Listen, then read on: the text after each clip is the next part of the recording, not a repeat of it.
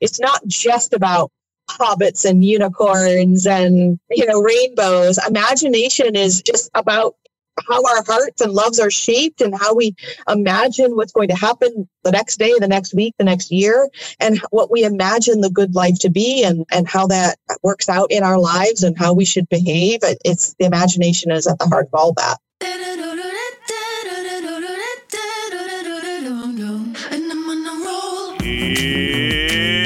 It's watering time, everybody. It's time for Apollos Watered, a podcast to saturate your faith with the things of God so that you might saturate your world with the good news of Jesus Christ.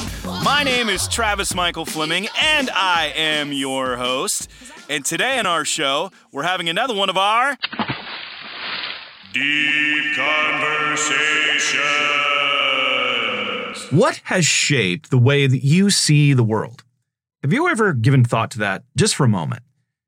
I mean, is it your gender, where you were born, who your parents were, the region that you're from, the school that you went to? I mean, all of these things play a factor in how we see the world. But it is our faith that should be the primary lens through which we see things. And that should shape everything else. Now, undoubtedly, most of the people who listen to our show, and I'm assuming this is true of you, might fall under such umbrella terms like Protestant or Evangelical. And if that is true of you, then I would venture to say that you want to be shaped by the Bible. And I hope that is true of you, and I hope that's true of all of us. We want that to be true. We want the Word of God to shape us. But I found that as I progressed in my Christian life and talked to, I can't even begin to think about how many people I've spoken to about these things, that people are shaped not just by the Word of God, but by the stories that we have told ourselves. And oftentimes, these are stories in our culture that have been repeated over and over and over again. They convey an idea of the good life and how we are to live. And many of these stories, oddly enough, can be traced back to the 18th and 19th centuries, especially in England and in the US. Now, I know that might be a surprise, and you might say, no, that's not true of me. But as we delve down into this, I think you're going to find that these stories have actually directed our imaginations in ways that we may not have even realized until we come up against someone who was raised and sees things differently. Now, I know this is true for myself. It wasn't until I started to travel to different parts of the world and interact with Christians from around the world that I realized how much my own culture and the stories that we had told ourselves had actually shaped us and shaped me. Now, I know for most of you that are out there, this is a statement that makes you raise your eyebrow like The Rock. But if you've followed our show for very long, you know that we're all about understanding not just how to engage with our culture, but understanding how it shapes us, because we may have unconsciously imbibed values and beliefs that are actually not biblical. This is why we have brought such individuals on the show who come at this subject from a variety of different angles. Philosophers like Mark Talbot and Christopher Watkin, or historians like Carl Trueman, David Bebbington, Mark Knoll, Bible scholars like Taylor Lau and Tremper Longman, just to name a few. This week we take on another angle. We're going to be looking at it from the angle of imagination and literature. Now, I know some of you out there are not big advocates or fans of literature, but hear me out. Because it's in these stories of literature that have migrated into movies that communicate the stories that we tell ourselves. Which is why I am talking with professor and author Karen Swallow Prior about her new book, The Evangelical Imagination: How Stories, Images, and Metaphors Created a Culture in Crisis. We tell stories. It's how we find traction and meaning as to what's important, what's admirable, and what's avoidable and abhorrent. We do it with movies like Rocky or Superman. We have characters we identify with and aspire to. But before movies, we had other novels and stories that shaped how we looked at the world. These stories gave us pictures, heroes, images of the good life that shaped how we looked at and lived in the world. And we probably didn't even realize it. I know that I didn't fully grasp it until I read Karen's book. This is a conversation that is at all at once fascinating, challenging, and at times intensely personal, as Karen shares her insights and her heart. It's an important conversation on a crucial and often misunderstood topic that shapes who we are and how we not just see, but interact in the world. I am so happy that we get to chat with Karen and so many other wonderful people like her. We get to chat with some of the greatest thinkers in Christianity today each week, and we get to bring them to you. You get to hear these wonderful voices, and I'm so delighted that we can bring them to you. And it just reminds me again that we're doing this together, and there is so much more to do, which is why we need to enlist your help, our loyal listeners. We need your help to help bring these important voices that need to be heard. If you want to help in that, then simply click the link in your show notes and click the amount that works for you. To be able to fulfill the mission God has for us, we need to think differently about our world and our role in it. And sometimes we can get so stuck in the way that it has been done before that we can't see what God is doing now. That's where the imagination comes in. So get your espresso or coffee and perhaps a Cinnabon and listen in as we chat on the Evangelical Imagination. Happy listening.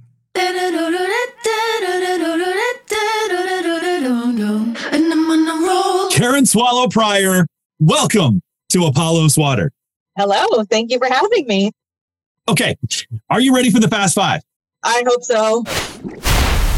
Okay. These are going to be easy. All right. Here we go. Your favorite genre of literature? Novel. Novel. Okay. That's an easy one. All right. Yeah. Favorite era, though? 19th century. Well, that's what you majored in, right? Well, really 18th century, but 19th century is more fun. Okay. All right. Number 3. How about this one? What is the best date night restaurant? Oh, wow. We don't have a lot of nice restaurants where we live. So I'll have to think a little outside the box. I mean, I love Thai food. So any Thai restaurant. Do you ever get, I mean, I know this isn't romantic, but they have those Thai drinks with the little things in the bottom of them. What do they call those things? Those, you know what I'm talking about? The big straws. Oh, I just go for the food. Oh, the food is good. But I like those little, I don't know what they're called, but they're almost like an icy, and they have, my wife is listening to this. I know she's going to be listening to this and she's going to be yelling. She's going to be saying it as she's listening what I'm missing, but it's a good little drink that they have there. Okay. Number 4, if you could be a play, okay, what would be the name of the play and who would play you? Oh, wow. That's a good question. If I could be a play, what would be, I would be, Antigone, and I would be played by Kate Blanchett. Oh, she's a great actress. I know. I love her. I have a girl crush on her. Great actress. I mean, she can play anything, really play anything. I mean, if you can be Queen Elizabeth and play a villain in Marvel, hey, I mean, that's impressive. That's impressive. Okay. Tell me, you're going to have to excuse me. I'm not a literature professor. I know the name, but tell me Antigone again. Sophocles. Oh, okay. Greek tragedy. Yeah. Yeah. Oh, okay. Yeah. That helps me. She dies in the end. Well, now you ruined it. It's not like it's been around for centuries. Okay. How about number 5? If you could be a character in any novel, who would it be and why? It would be Jane Eyre, because I mean, Jane Eyre is, I mean, really her story is a story of every modern soul, every modern Christian soul on pilgrimage in a nominally Christian world. So I like that. All right. Well, let's get to learning more about you. Tell us a little bit about yourself. And you're a professor of literature, but also wrote a book called Evangelical Imagination. So give us a very brief overview how you got to where you're at today. Well, I've been an English professor for over 30 years now. And I got to where I am because I grew up loving literature, loving to read, loving school also. I mean, I've always loved school. I never wanted to leave, so I never did. So I teach literature, and I also, I really am interested in cultural engagement, cultural criticism, and literature reflects culture. So I think that's sort of another niche that I've carved out, is like looking at culture at large, but also evangelical culture or subculture and all the things that have formed it. And so I'm interested in evangelicalism, the history of it, because it began in the 18th century in England, which is my period. And a lot of what we're experiencing now, good and bad, is rooted in that period. And so kind of trying to make all those connections that I've studied my whole adult life is really that's what this book is. Where did you grow up? I was born and raised mostly in Maine. Moved to Buffalo, New York when I was in high school. And so that's where I kind of ended up going to school and university, and lived there for a long time before moving to the Bible Belt where I am now. Which is very different. I lived in New England. It's very, very different. I mean, culture shock doesn't even begin to describe it. And I've never really recovered, actually. We'll get into this more, but I think a lot of why people in my church life now, I don't mean my local church, but just in Christian life now, misunderstand me, is because I have a posture that's very different from what you find in the Bible Belt. I mean, I was the only Christian I knew, outside of my family. So I grew up among secularists and agnostics and skeptics. And I just never took my faith for granted or took other people's faith for granted. So I've always just had a sort of open posture toward others. And it's a much more defensive and sort of circling the wagons ethos here in the South, I think. We're going to take a quick break and hear a word from our sponsors, and we'll be right back. The most important Bible translation is the one you read. At Apollos Watered, we use several different translations when we're studying, preaching, or teaching. But again and again, we keep coming back to the New Living Translation, the NLT. That's why we are excited to partner together. We are united in the belief that understanding the Bible changes everything. Because if you can't understand it, then you won't read it. We want you to know the God of the Bible, to water your faith so that you will water your world. That's why we recommend getting an NLT. It's the Bible in the language we speak. It's not foreign or complicated, but up close and personal. To save some money, go to Tyndale.com. Use the promo code NLT Bibles. It will give you 15% off. There's an NLT for everyone, from kids to adults, devotional Bibles, study Bibles, and so much more. Get one today, because understanding the Bible changes everything, and the NLT is the Bible you can understand. You mentioned and refer to David Bevington in the book, and I remember talking with David. We were talking about one of the differences in the posture of British Christian or British evangelicals and American evangelicals. And he was mentioning how you have a cultural power that we do not. And it causes you to think differently. It causes you to express it very differently. And of course, you being from, so do you call yourself a New Englander or an Easter? What do you call yourself? A Yankee. That's an easy one to do. How long were you in Maine?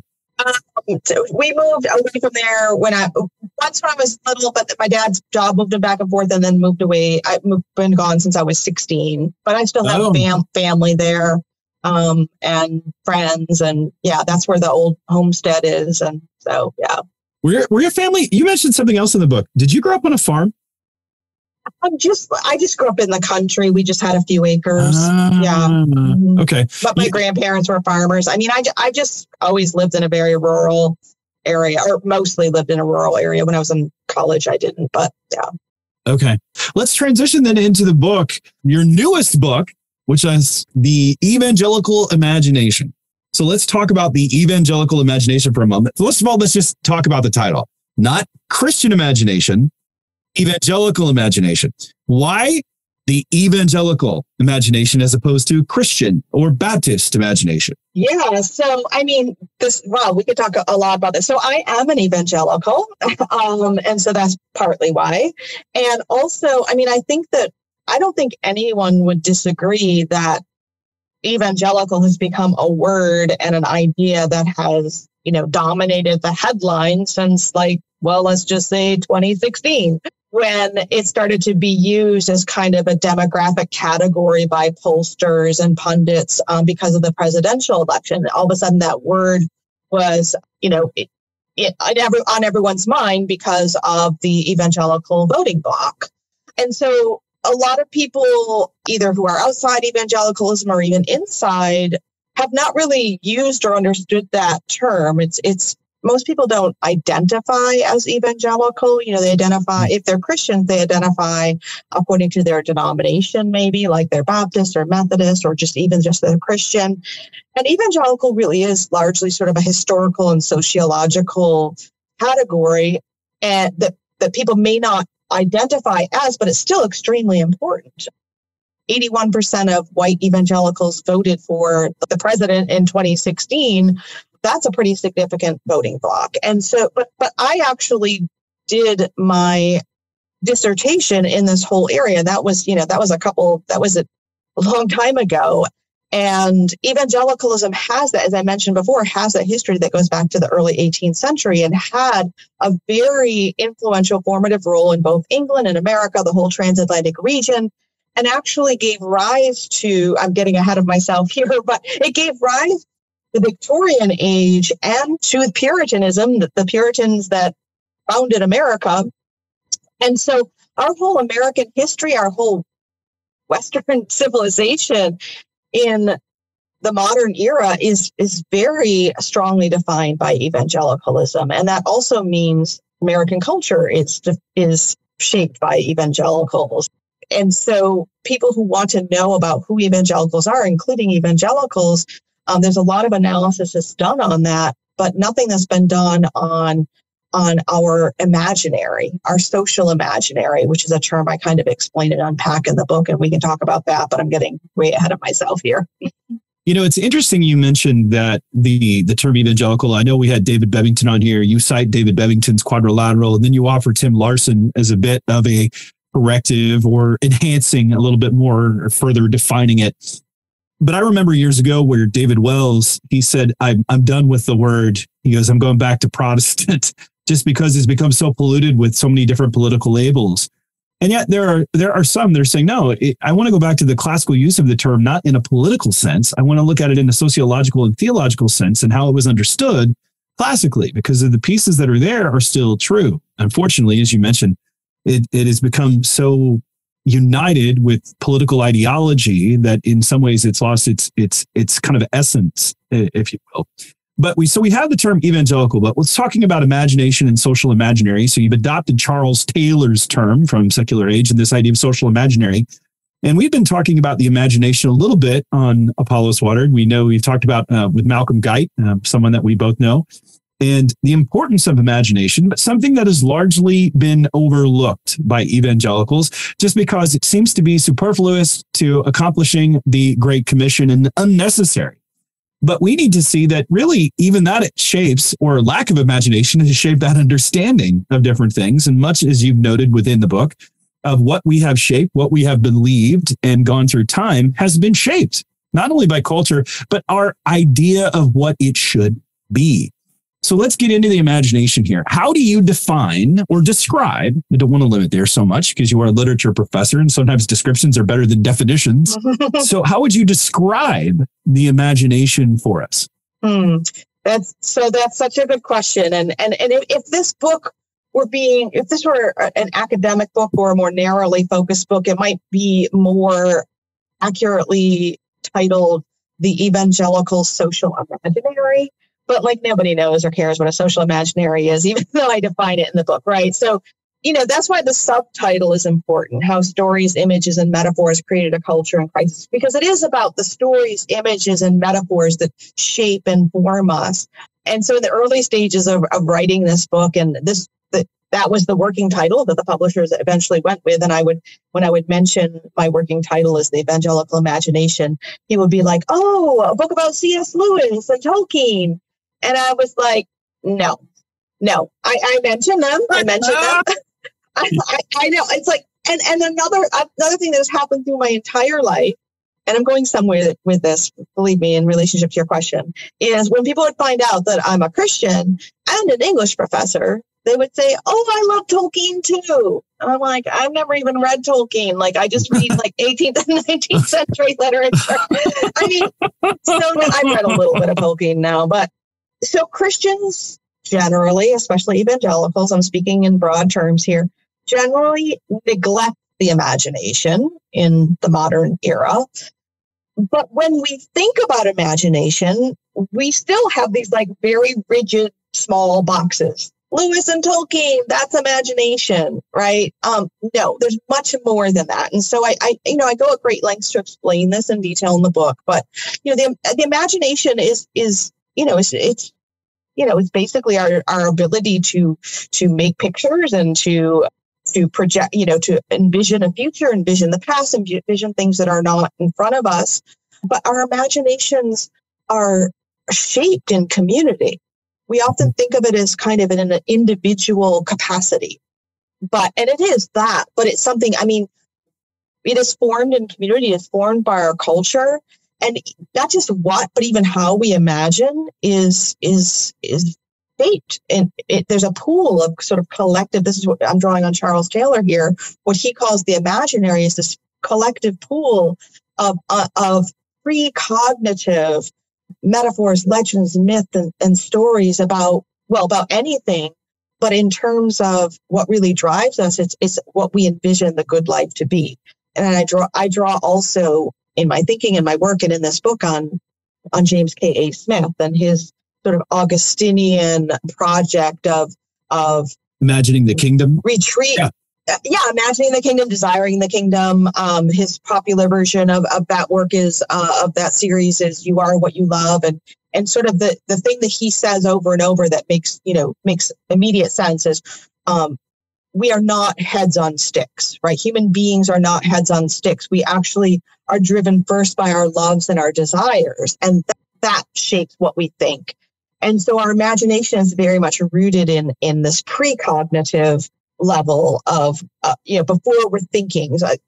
And again, to just kind of back up, I'm a big biblical worldview person. Like growing up in a Christian home, being a Christian from a young age, it wasn't really until I discovered biblical worldview thinking when I was actually in my 20s that my faith came alive for me. And I love biblical worldview. But I love biblical worldview because I love thinking about things. I love analyzing things. I love really being conscious and intentional about making decisions and going through my life. I'm overdo that a lot. And so biblical worldview is actually my love. And that's not everyone's love. So when I discovered the work of Jamie Smith, I realized he's absolutely right. Like we are driven first by our desires and our loves. And if you don't love just overthinking everything, then you're going to be driven by something else. And we don't always recognize what that is. And the imagination is a big part of that. And so again, I try to describe that more in the book, but it's not just about hobbits and unicorns and rainbows. Imagination is just about how our hearts and loves are shaped and how we imagine what's going to happen this day, the next day, the next week, the next year, and what we imagine the good life to be, and how that works out in our lives and how we should behave. It's the imagination is at the heart of all that. And so you see what I've been telling you. Nothing like it seems, it's what I've been telling you. Oh, you'd learn what I mean if you came. But the risk, are you willing to take?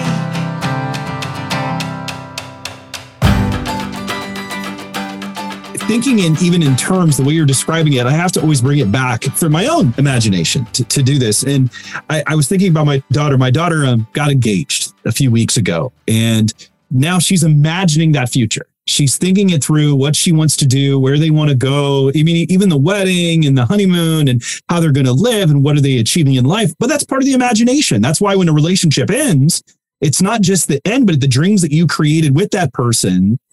But it's these ideals on what we believe to be the good life. I've had other people tell me, actually, one young man, he saw that my daughter was getting married, and he'd been in my youth ministry years ago when I was a pastor. And he's a single adult now, and he's a little bit older. And but he was lamenting. He goes, my life is terrible because, I remember when your daughter was born and she's getting married and I'm still not. But in his mind, that imagination of what the good life is wrong. And he doesn't see singleness as a gift the way that God designed it to be. But these are things that we carry and we don't even realize it. The hero motif, the Joseph Campbell idea, the hero of 1,000 faces, or even in our books and literature, we see it all the time. And in America, we don't realize it until we're confronted by another vision of that's a different ending.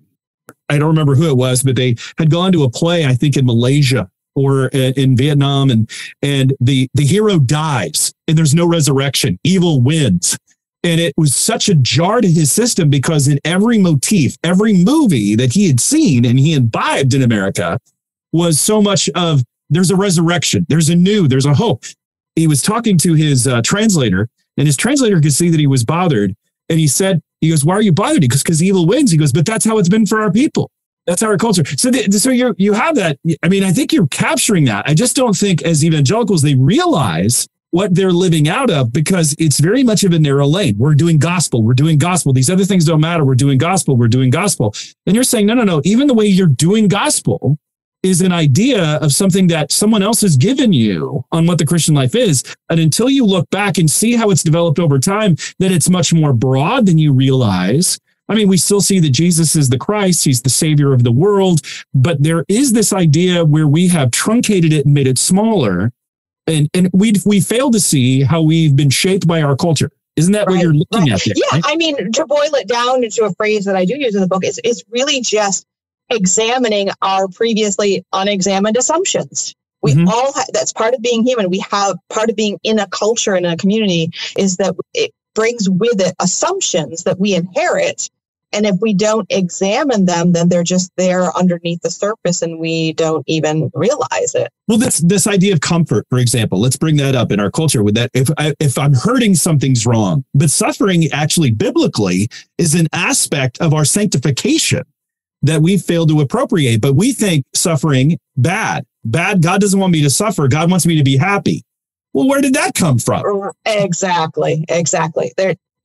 And we can trace its origins in a number of places, but none of them are in the Bible. And that's the hardest part is people don't realize that. And that's why I was looking at your subtitles. I mean, and again, you take this from literature, which I found to be very interesting because you brought me into worlds that I did not realize. And by the way, just as an aside there, you're advocating why reading outside and reading literature actually is representative of certain cultural movements and beliefs that actually help, as Jackson Wu told me when he was mentioning, it lengthens our mirrors on our trucks that we can see more of the world around us in a different way. Is that idea that's that's a great metaphor. I mean, I have a hard time wrapping up my mind around why people, especially Christians, wouldn't read widely and other things. But yeah, apparently we're in a culture where that's an assumption too.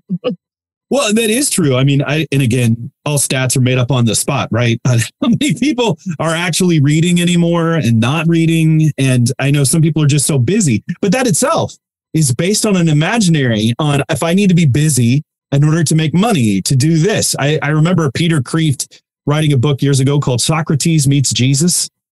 And in it, he imagined Socrates appearing in a library. It's Harvard, basically, in their basement. And he's trying to figure out this modern world. And he's doing what he does. He asks questions. And these questions expose some of the assumptions that we hold dear on what the good life is. So let's go into that for a moment, because you have written on that. I mean, even in your other book on reading well, and you mentioned finding the good life through great books. Let's try to even envision that. Let's imagine that for a moment. How should we envision the good life? And then from that, I think we can see how imagination shapes it. Yeah, I mean, I think, this is sort of cliche, but I just think it's cliche because it's so powerful. It's like that famous quote from C.S. Lewis about the child making mud pies in the slum who's, doesn't want to, isn't enticed by an invitation to a holiday at the sea because he doesn't know what that is, so we're just so like that. We just can't imagine, we aren't capable of imagining beyond what we're presented with. And so that's what books and all art can do for us, is to present us with experiences and capacities and situations and possibilities beyond our finite, limited, human physical experience. And so that expands our imagination and therefore expands our ability to envision what the good life might constitute. And of course, as Christians, we have a foundation for that and laid for us in the Bible. But there's still so many possibilities, even in being a Christian and just being in this world, and so many things that we might encounter that we might not imagine that we would encounter, that literature and art are a way of sort of preparing us for that even before we encounter them, or they direct us in ways that we might not be directed just by our own physical, geographical surroundings.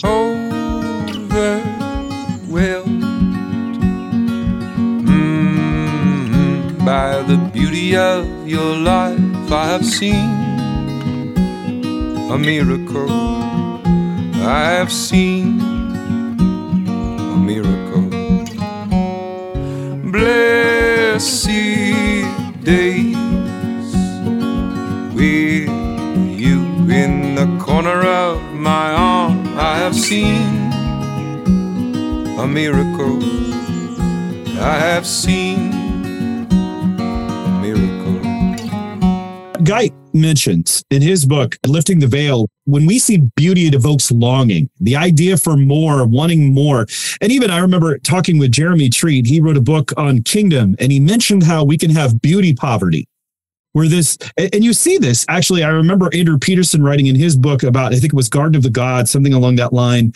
But he talks, and he's telling a story, I think it was with Wendell Berry.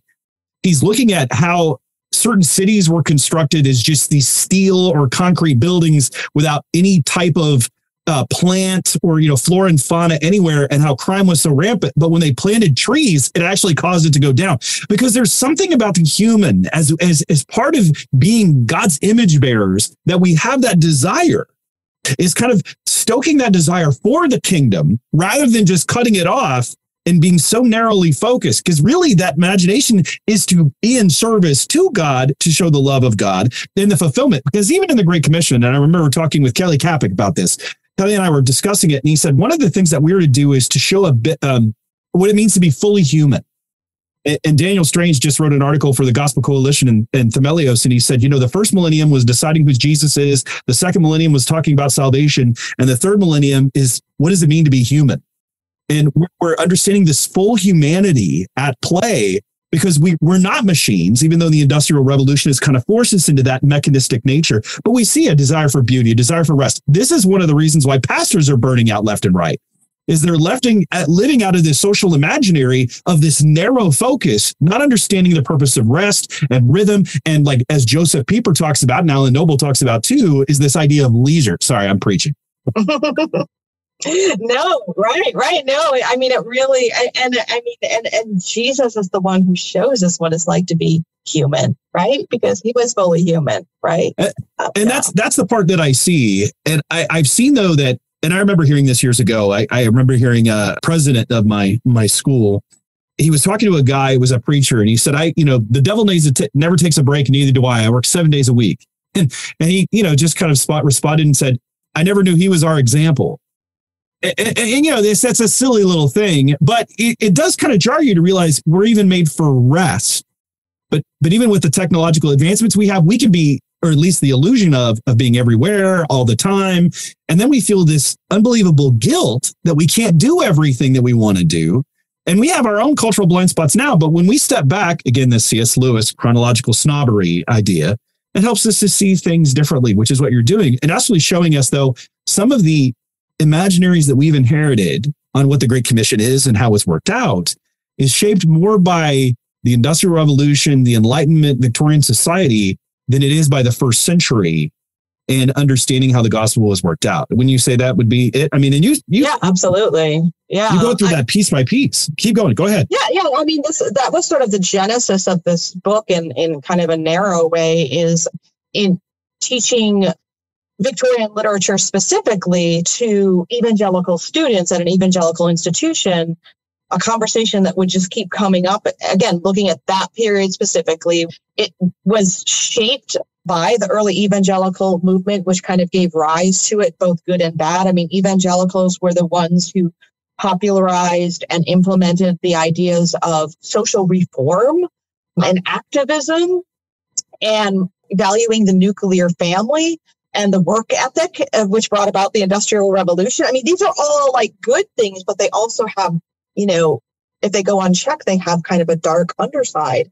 And so teaching the literature of this period that is so marked by evangelicalism to evangelical students in an evangelical setting, so many times the question would arise, because my students would recognize, well, this is just like the subculture I grew up in, talking about the purity of women's sexuality, especially, and having that double standard in which women's sexual purity is more important than men's sexual purity, which is a recurring theme in Victorian literature.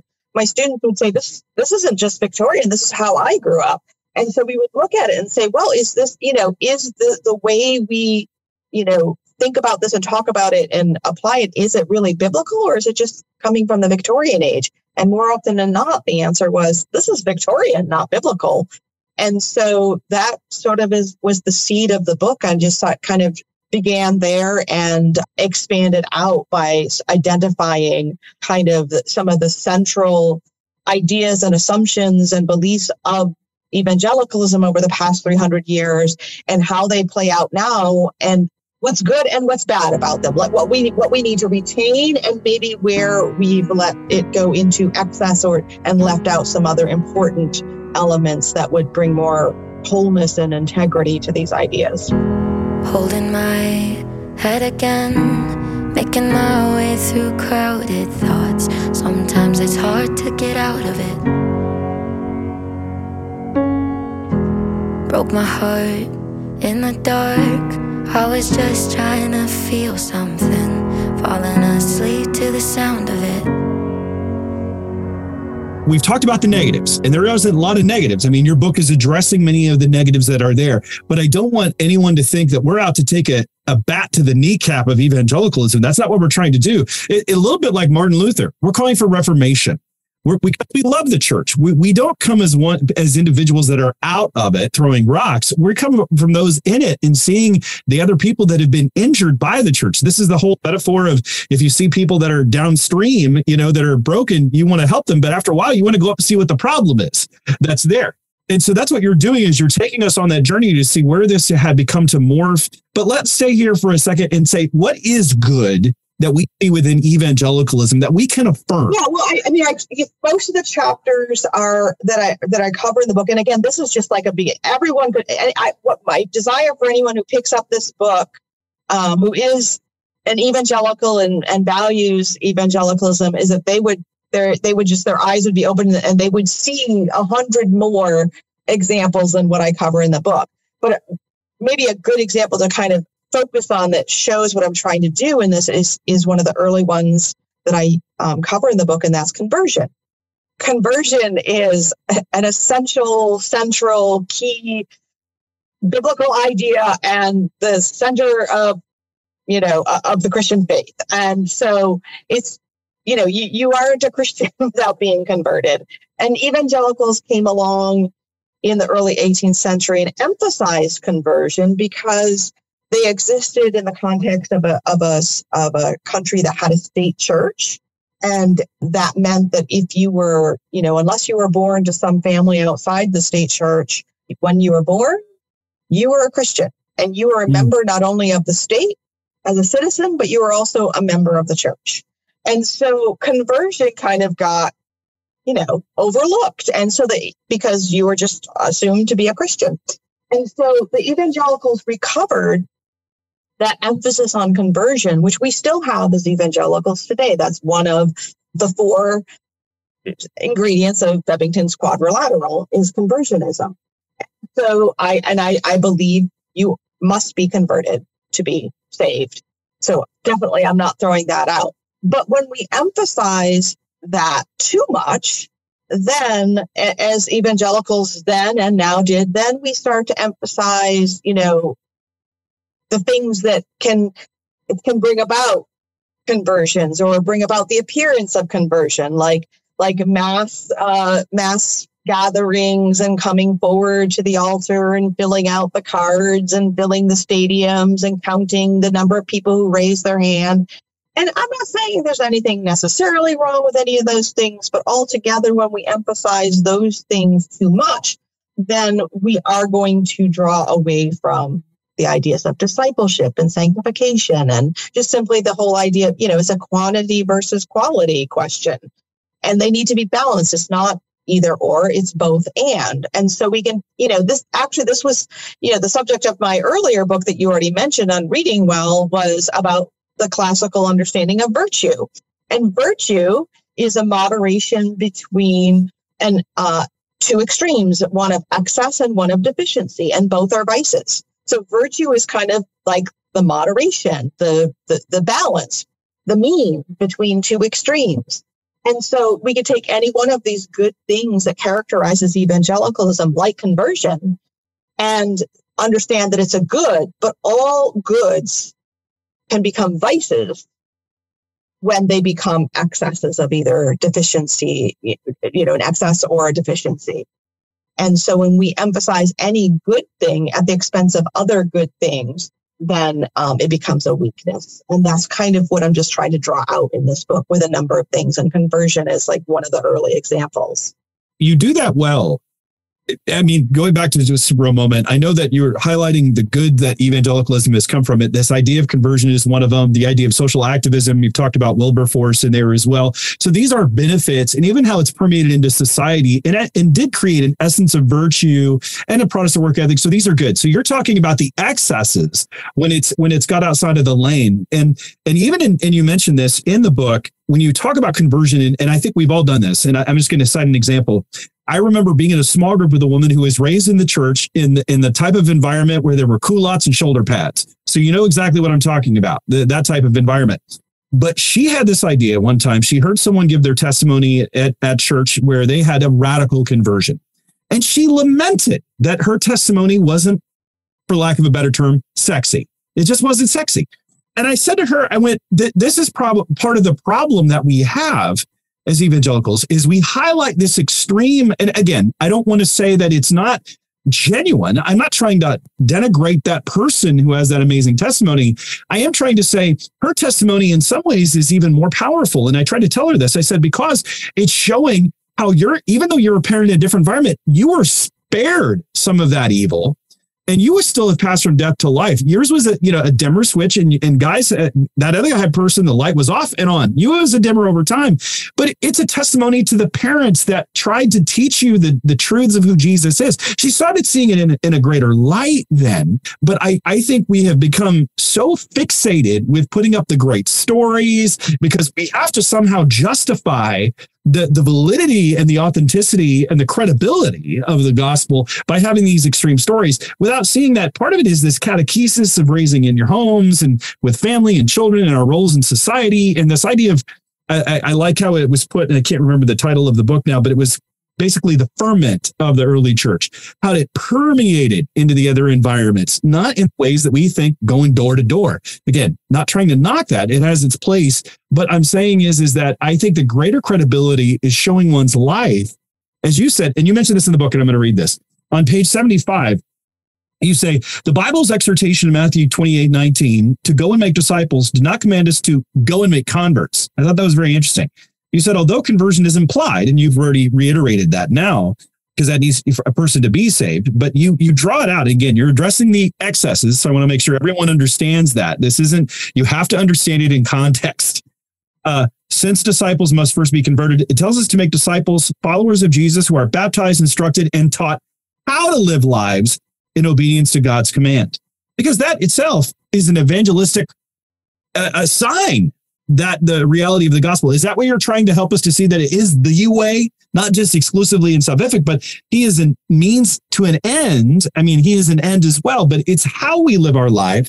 It shows the authenticity and the validity of the gospel. Right. Is that it? It's not just the moment. It's, that moment is everything. It's just like, I mean, this is one of the things I love about the phrase born again, which again, I talk about, but there is a birth, right? But it's not just about the birth. It's what leads up to it. I mean, life begins before birth, right? But also like what comes after it. So that moment is important, but it's not everything. And so the same is true for the Christian life. Like we need to be born again. We need to have that conversion experience. But the hard part is the life that follows, the discipleship, the sanctification. And we need to focus on that too. Stop, mixed emotions. Do you know I'm not immune? I try. Stop, false devotion. Do you know I'm not immune? I try. 8, 9, picking 9, 6, 3, losing grip, not sick.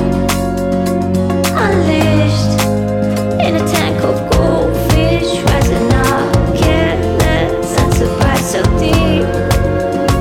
Uplift since I'm beginning on my heart. We've talked to several neuroscientists and neurotheologians on the show, and looking at just how the brain conceptualizes. And in the church, historically, we've done this idea of you behave, you believe, then you belong. But the reality in the brain, it's actually the other way around. You belong where you see people actually love you and care for you. That leads to belief, and then that changes your behavior. And again, for some, it's that darkness to light. Like I know some people, that was their conversion. But others, though, it's that gradual dimmer over time. And people would ask me when I would get ready to baptize them, they said, well, I can't recall the moment I really knew. And it's like, well, do you remember when the light was on? Did you remember that moment? Just like you're watching the sunrise.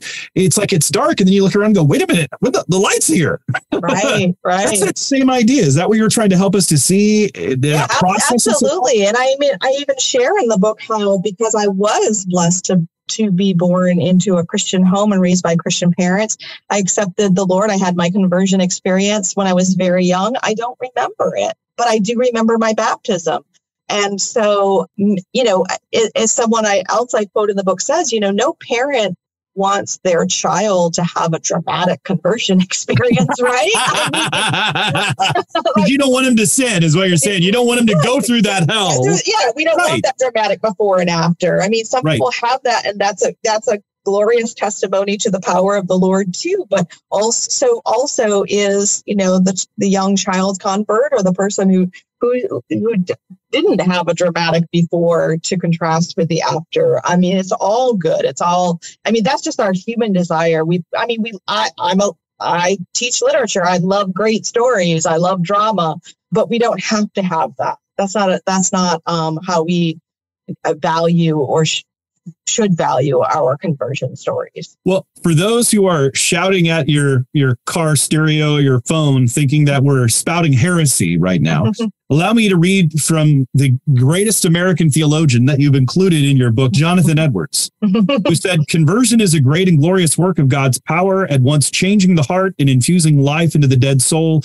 Though the grace that implanted more gradually displays itself in some than others, but as to fixing on the precise time when they put forth the very first act of grace, there is a great deal of difference in different persons. In some, it seems to be very discernible when the very time was the light switch, but others are more at a loss. In this respect, there are very many who do not know, even when they have it, that it is the grace of conversion, and sometimes do not think it to be so still a long time after. The manner of God's work on the soul, sometimes especially, is very mysterious. They're serious. So just to say that there is, we're not in uncharted waters here. Absolutely. I mean, we have some things that have been shown all over and over again. But let's continue on here. I'm going through the chapters because you have so many different things that you say within your book. It is just action packed. You also talk about one of the things that caught me that I wasn't prepared for is this idea of improvement. Now, I remember reading, I was talking with Glenn Scribner. He was on the show with Speak Life in the UK, evangelist and Aussie in UK. And he wrote a book called The Air We Breathe. And in it, he's looking at how the Bible is at the foundation of Western civilization, very much taking a chapter out of Vishal Mangalwadi's book, which is the book that made your world, this idea of it. But he talks about some of the benefits of our society, or these values our society has, come from the scripture itself. And he mentions this idea of progress. Now, you alluded to that, and that's your idea of improvement, but you shaped it in a way that I wasn't anticipating, and how the Victorian era, and if I get that wrong, please correct me, helped shape this idea of self-improvement that we have, and we become obsessed with improving ourselves as a culture. How did that come to be, and how has it become part and parcel of our understanding of the Christian faith?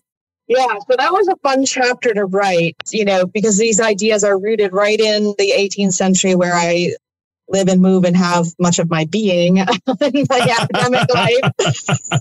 Yeah, so progress is a bigger notion, and I do talk about that a little bit. And progress is very much an Enlightenment idea, right? I mean, there's one of my favorite popular writers is Neil Postman, may he rest in peace. And he, one of his books is Building a Bridge to the 18th Century. And so he has a whole chapter on how the 18th century invented the idea of progress, which is overstating it, but still pretty accurate. And although you can trace it back to, obviously, to the Hebrew scriptures too, but it really took off in the Enlightenment. And so I treat improvement as kind of a narrow subset of this larger idea of progress.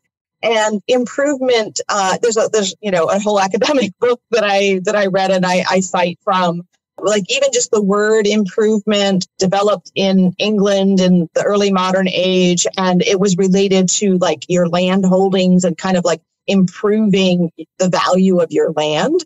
It was a very specific origin of the word, but of course, obviously, it grew into improving many things. And the Victorian age was an age of improvement. It was an age, as I mentioned before, of social reform, which was really good. I mean, one of the things the Victorians did is to allow a few more white men to vote. I mean, that's like really great. It was a great start.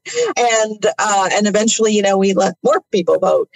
That's a great social progress. But another, that kind of got narrowed and funneled into the very idea of self-improvement that, we see this in like Benjamin Franklin's sort of formula for cultivating his virtues and improving in America. But there also was a book published in, I think, 1866 in the middle of the Victorian age by Samuel Smiles called Self-Help. That was so that, like, that phrase that is so ubiquitous today, self-help, the whole category of publishing, not only in Christian publishing, but secular publishing, called self-help, began in the Victorian age with a book called Self-Help. And it was very much about individuals who were pulling themselves up by their bootstraps and improving their lives. And it was a very individualistic focus, which is, again, tends to be a characteristic of evangelicalism. That's the air I breathe. That's the air most of us breathe, not just as evangelicals, but as Americans. This idea of pulling yourself up by your bootstraps and improving and making progress. And it's good. Like, I think we should improve and we should be better. But there's a point, again, when it becomes excessive, when we start to buy into the idea of improving things that don't need to be improved, or just thinking that because something is new or has new packaging, that's also improved. And so we're surrounded. So it's become part of this consumeristic ethos that defines late modernity, where we're always looking for the newer or the better, the bigger, the new package. And we think that it's actually really an improvement, when in fact there are some things that don't need to be improved upon. And another point that I try to draw out is there's a difference between like improvement, which is almost like a kind of tinkering, and actually being a new creature, which is what we become when we are saved and in Christ. And so sometimes we can just settle for the self-help and the self-improvement, when what we're really called to be is entirely new creatures. It's interesting, though. You brought this out with you talked about clothing And you talked about how we give our old clothing, and now even, of course, we give it to like Goodwill or what have you, and then they end up shipping it off or someplace to other countries. And now other countries are so inundated, they're saying, please stop sending it. It's become such an issue. We're addicted to the new because we're also trying to find status. It was interesting. I was interviewing Jim Wilder of Life Model Works, and he said, our brains are intuitive to status. He said, it's fascinating. He said, as I sit down with you, he goes, it takes my brain a 40th of a second to determine whether you're male or female, but a 400th of a second to determine if your status is higher or lower than mine. So it's this idea that we're so sensitive of who we belong to. And part of the reason I think in the pandemic, when people had masks, we actually read faces. And this is the thing he talks about from the time we're very young of who our people are. And people couldn't read who that they belonged with, this idea. And part of the addiction we have today is everyone is clamoring for this idea of status, of belonging, of acceptance. And we're addicted to the new. And that itself is a value that we think we can buy that. And it satisfies it for a while. But as you said, we have to see and find our identity in Christ, understanding that we're new creatures. That no matter how much we are preoccupied with self, and we have more resources than we've ever had on this self-improvement. I mean, now people are taking it to changing the plastic surgery or changing my gender and this obsession, saying, no. When Christ comes and remakes you, you're a new creature. But I think, and I think you and I would both probably agree on this, the issue is not so much with Jesus making us a new creature. It's finding agreement with the people that claim to have Jesus. And those are the ones that we don't feel like we belong with because of how they treat other people oftentimes, how parochial they can be, limited. And it seems as if it's an expression of Jesus and holiness, but what it becomes is its own form of self-feeding narcissism in the process. And I think that's what you're trying to bring out. So if I'm wrong there, feel free to correct. No. I mean, there's an element where all of this celebrity status and trampling on other people to get whatever it is we need, that's all rooted in the idea of improvement, right? And elevation of self. That's not new creatureliness and embracing ourselves as that new creature, which never wears off, right? If we're a new creature, that's a kind of newness that never tarnishes, like the things that we gravitate to substitute for that real newness. Well, there's that juxtaposition that we're seeing of the kingdom of this world and the kingdom of God, where the first shall be last and the last shall be first. But we see within the church, that's not how it's often worked out. It's that who has the most charismatic personality, who has control, who has the institutional power that's there. It's a clamor to hold on to it as a means of justification of, they say, gospel integrity, but it's really just a means of their version of control that we often see going on today, of maintaining what is the status quo. Because if you really went upside down kingdom there, it's going to change everything in which we go about it. And that's what I've seen in the values. We had Michael Kruger on, and we did a whole episode on spiritual abuse and the means that people use. And I use Saul as my test case, the King Saul, because he's the most spiritually abusive person you'll ever see. He uses the things of God against David to try to kill him. I mean, this is a messed up situation, nothing that's new here, but he constantly uses it to get what he wants, to justify himself. And it becomes a smokescreen for his own spiritual desires. And his own fallen desires that we see going on in our culture today. And so you're bringing that out in this. I mean, even in the part where you mentioned the bootstraps, you actually chronicle, and I can't remember who it was and I can't find it, where it's a shame to say it to a person who doesn't even have boots. Oh yeah, Martin Luther King Jr. said that. Right. Like it's, that's one of the, sort of American ideals that we often don't examine. The idea of, pulling ourselves up by our bootstraps. Well, that's all fine and good unless you're someone who doesn't have any boots. Yeah. Which is where we have to put ourselves at the table with the majority world and eat theology with them to see. Because that, again, removes our own cultural barriers and assumptions that we have. And now I want to transition here for a moment. Actually, no, I want to highlight one more thing. I want you to explain this quote. Nobody with a good car needs to be justified. Explain that for us.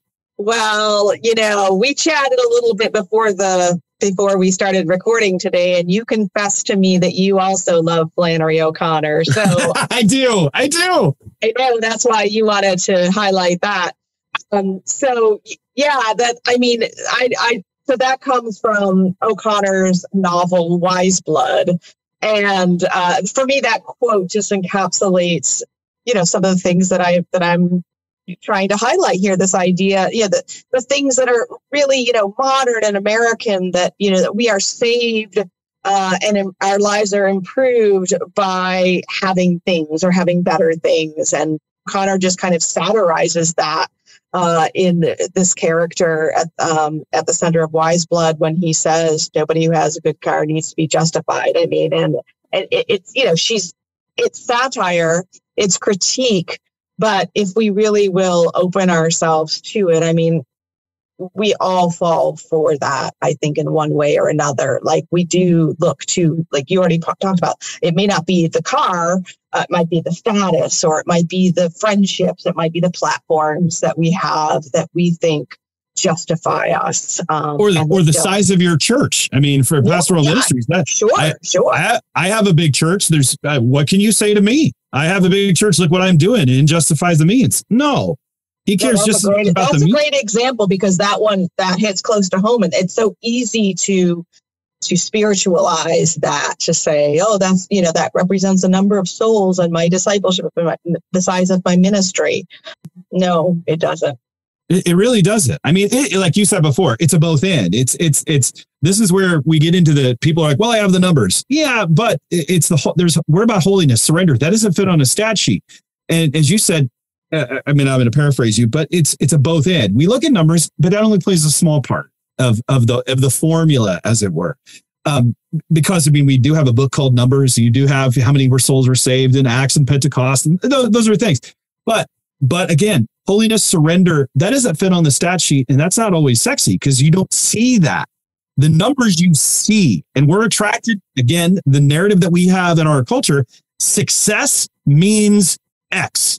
That's what it means. And that's why I was influenced by Ken Hughes had a book in the 90s called Liberating the Ministry from the Success Syndrome. And basically, he said success is not numbers. Success is not platform. Success is not influence. Success is loving. Success is faithfulness. Success is sacrifice. Success is suffering. And I thought, wow, but that's not how it is. Oftentimes, I mean, really, you don't platform a guy with a church of 100 people. You platform a guy with a church of 10,000. Just the way that it is.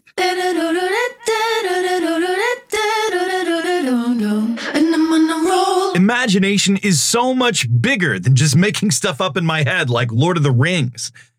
Although that was huge, by the way. When I think about what Tolkien did with that, I'm really blown away. But many of us don't have imaginations like that. However, we do employ our imaginations each day. I mean, don't believe me? The imagination is simply a tool that you deploy when you think about the way things are, or what things ought to be and what you aspire to. It's the thing that frames our understanding of really what the good life is. So let me ask you this. What is the good life to you? I want you to define it, and I want you to send it my way. You can email me, travis@apolloswater.org, or interact with us on one of our social media pages, Facebook, Instagram, or our YouTube channel, where you can see this and many other conversations, because we want to know what you are thinking. And I know that for many of us, when I have a conversation, I hear what people think the good life is, even though they may not say it. It might be traveling to Cancun for spring break, or traveling the world for a mission trip. Maybe it's having a nice boat to play in for the summer. Or is it saving for the kids' college and having a good 401k? Maybe it's having your own home. I mean, at what intersection does earthly pursuit meet your heavenly one?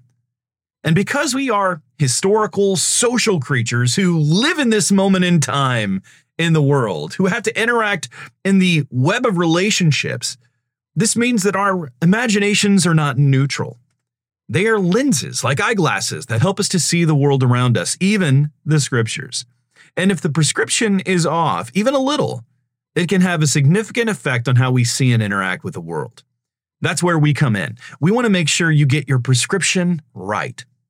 Karen Swallow Prior is doing an important thing for us in this book. She is helping us to recognize that we all have cultural lenses that have been shaped by the world around us. And for some of us, we have been shaped in ways that we may not even realize. Like, what is the American dream, for example? Have you ever wondered that? Where does that idea come from? And is it biblical? Where did we even get this idea from? See, how much of that, for example, if you are in the West, even if you're not in the West, I know many look at America and they see that's what I want to have. How has that shaped how you are seeing the world? And when you start to think about that, you're starting to get an idea. Because we are always trying to examine who we are and what we're doing, making sure all of what we do, believe, imagine, and pursue is conforming to Scripture instead of us conforming Scripture to our imaginations. And to a certain degree, we will always get it wrong. We are fallen creatures after all. And this is one of the reasons we are so committed to hearing from, learning from the church around the world. Because they have different cultural assumptions, different imaginations, if you will. They see things that we don't, and vice versa. Together we see God and one another better. As you can tell, we have a lot more to talk about. We will get into some of the specific ways that our imaginations have been shaped in part 2. So until next time, keep cleaning your lenses of life, if you will, with the water of the Word.